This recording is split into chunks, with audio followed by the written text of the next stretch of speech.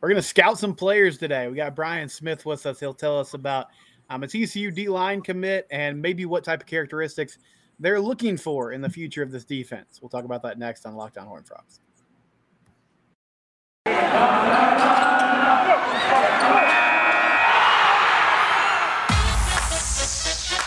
You are Locked On Horned Frogs, your daily podcast on the TCU Horned Frogs, part of the Locked On Podcast Network, your team every day.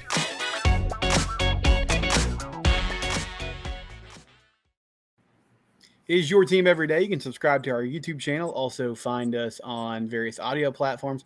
We're now available on the SiriusXM app. The entire Locked On network is. So that's an exciting new feature that we have. And we have with us Brian Smith. If you want to follow him on Twitter, it's at FBScout_Florida, our recruiting insider here at the Locked On network. And Brian, I sent a few notes to you. So TCU landed a defensive lineman a few weeks back. His name is Travis Jackson, out of Tyler, Texas, East Texas kid.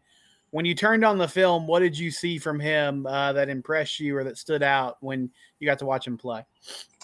He kind of fits the profile of what teams want on the edge. I mean, he can play in a power position in time. He can grow into his frame more, but he's a guy that you can bring off the edge. He can be a 4-eye, he can be a 5, whatever. But most importantly here, let's keep it very, very simple. Alabama offered him recently. That puts things in perspective. Right. He plays in an area that is famous for high school football in Tyler, and that's an area that, quite honestly, Alabama recruits every year. So when they offered him, it kind of gave him a little more of a solidified look on the recruiting rankings. I can guarantee you he will go up because of that Alabama offer. But this is the difference between winning and losing in big games. Yeah, it's just my dude is better than yours. He has tremendous upside. Yeah, something you told us last week that I'd just like to get you to expand on a little bit more. You said on offense, you can scheme things up, to a certain extent. Right. Like if you have limitations, you can sort of find ways to get around that. What is it about playing defense that really makes it more just mano a mano? Like I have to beat my man and win my matchup on a weekly basis.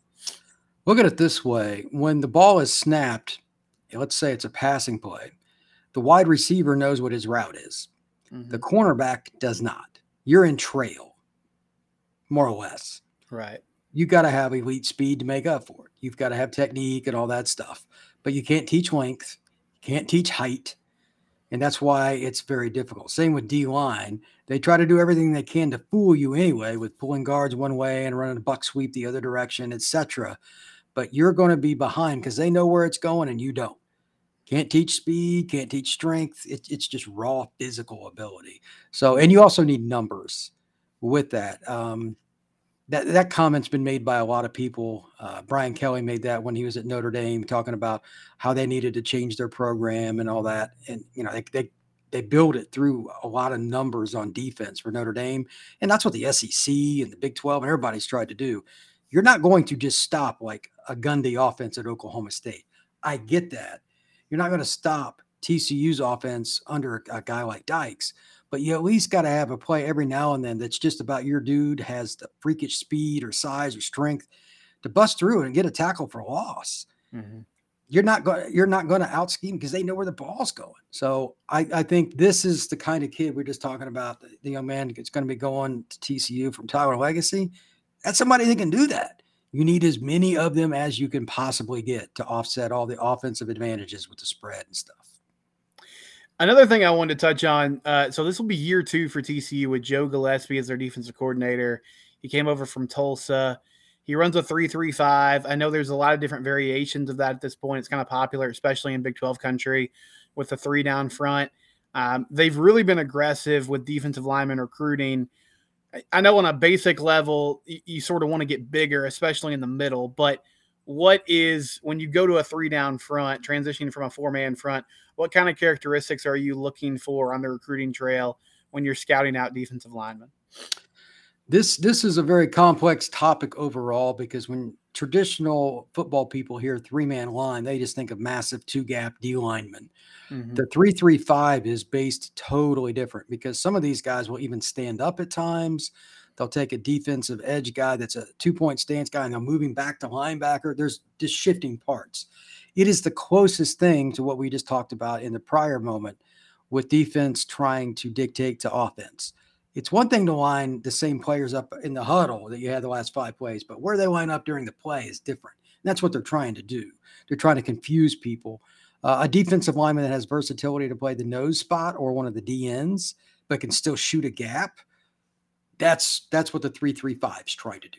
It's not the traditional just stay in front of your guy, wall it off, and everybody rally to the ball. It's pretty boring, but the traditional 3-4 defense like Bill Parcells ran and Saban's run, this is different. It's a one gap and go. You still need some size, but it's usually one gap and go and guys that can play multiple spots. It's a moving defense. Okay. Transitioning to the offensive line. So Colin Deary, he's a transfer from Maryland. Looked like he was going to be there for the Terps this year, but he ends up committing to TCU. They have some question marks at center. What have you seen from this young man, and why do you think the coaching staff was excited about him? He was supposed to be the starter for Maryland, and it is – I don't know what's going on there. That program always seems to be in flux, but he's a kid that was good enough to start in the Big Ten. So let's begin with that. Big Ten football is really known for its power play, and Maryland's offense has been pretty decent here recently, so that's a good sign. More importantly, they're getting a kid all the way from the DMV, which tells me that TCU's title run, they go all the way to the championship game against Georgia. Do you really think they would have gotten that kid if they hadn't gone? I don't. No. This is to me more than, and I'm not picking on the kid. It doesn't matter what position or what his ranking is. TCU now has some clout. Let's not forget that. They've never recruited the East Coast to my knowledge in any kind of capacity. So that's important. They've also got a guy that you can plug in and play at a spot that quite honestly is a pain. Playing center in today's world, somebody that's got some experience at it, that they know can play at the Big Ten level, means you can play at the Big 12 level. Mm-hmm. They don't have to just throw somebody in there at the spot that gets the ball to your quarterback. So he has the size, he has experience. This is the kind of guy that can change your offense because he can make all the checks and all that, and you're not worried about turnovers and stupid mistakes up front. Big pickup for the Frogs. I got a couple more questions for Brian. I do want to quickly mention FanDuel. FanDuel.com/lockedon. You can go there and place bets today. NBA Finals start tonight between the Heat and the Nuggets. They are the official booking partner of the NBA. They also have a safe, secure, and easy-to-use app. You can just bet on the money line, or if you're more experienced, you can do parlays. You can do a lot of different prop bets. NHL, Stanley Cup Finals coming up as well. Major League Baseball in full swing. FanDuel.com/lockedon. Or you can use their safe and secure app. Plenty of ways to try to make some money, that's what we're all interested in, right, Brian? We all want to make some cash. I certainly do. I absolutely do. I do as well. So sticking with Colin, I just want to ask you about that center position. March Madness is right around the corner. If you want to win your office pool, you need to stay caught up with all the college basketball action with the Locked On College Basketball Podcast. Every Monday, Andy Patton and Isaac Shade recap the biggest stories in college basketball, keep you up to date on the NCAA tournament bubble, and get you ready for the upcoming week of games. From the Big East to the Mountain West and everywhere in between, Andy and Isaac have college hoops covered on the Locked On College Basketball Podcast. Available on YouTube and wherever you get podcasts. Part of the Locked On Podcast Network. Your team every day. How different is that from the rest of the offensive line? Because I know, you want to get your best 5 on the field. We talk about position flex and how that's important.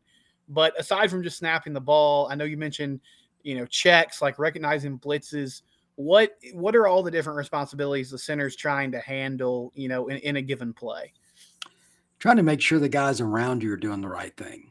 That's where it gets really awkward. If you think about O-line from a big picture perspective, it's 5 massive human beings trying to do the same thing. That within itself doesn't sound very comfortable, but that's what it is. They all have to be on the same page. So there has to be a leader of it. And it's usually the center, sometimes a guard, especially if it's like a 5th-year senior, will make line calls, but the center is going to be involved with it. And they have to make sure that the slides are right. And with all these, like we were just talking about the 3-3-5, the whole point of that is to try to get that guy to screw up. So they get somebody that comes free. because Right. they know that this defense that's now in vogue, like you said, in the Big 12, it is based on the fact they know the teams are going to score. We got to hit some big plays defensively too. Hmm. And if you've got an experienced center and hopefully some other guys up front, you can offset that. It's the chess match. It's the chess match. So the center is where it starts. And if you're good there, you look at teams like the sack totals by the NCAA rankings and all that. I'll bet you money the teams that finish in the top 10 almost always have a returning starter at center. It's going to be rare because that spot is so important.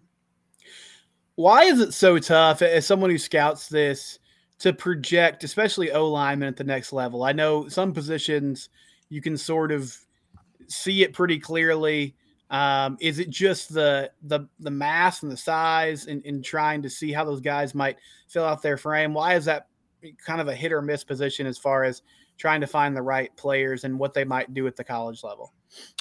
A buddy of mine once told me one of the best lines I've heard in football. He said, offensive linemen aren't born, they are made. And what that's about is there's a lot of people big enough to play offensive line, but how many of them can work together with those other four players, can understand checks, and can go through the gazillion different technical things that you need to do and do it at a moment's notice against somebody that's not very friendly that's standing in front of them. O-line training, I got a buddy that does it. It is incredibly complex. So most of the stuff that's important is something I can't grade, literally, because I can't see inside your head. How do you mature? Who you go to work with? There's just variables beyond control with O-line. So I hate O-line evaluations with every fiber of my being. And it's by far the hardest, especially interior O-line. The film's usually not very easy to grade because you get a lot of side angles and don't see it too. But yeah, it's above the shoulders, man. There are a ton of guys that weigh 330 pounds that are 6'5", but how many of them can move and go where they need to play after play? That's the question. He's Brian Smith, again, at FB_Scout_Florida. Brian, if people follow you on YouTube or on your Twitter page, what can they expect from your work there? This month in particular that we're getting ready to start is what I would like to call my time. It is the month of June. It's the busiest month of the year. It's going to be a lot of random recruiting stuff going on. I live in Florida, but I cover all the way to California. It could be anything that you can imagine about a kid committing to any school and a reason they did, why they did, a photo, a video of a kid that committed, whatever. I have a lot of different insights on it, and it's fun, man. Just the little bits that come through, I can release a lot of it on social media. Some hints sometimes with things that are going on. That's what we're here for, man. Let's be entertained. I love it. Let's be entertained. And this is Locked On Horned Frogs again. He's Brian Smith. We appreciate him being on today. It's your team.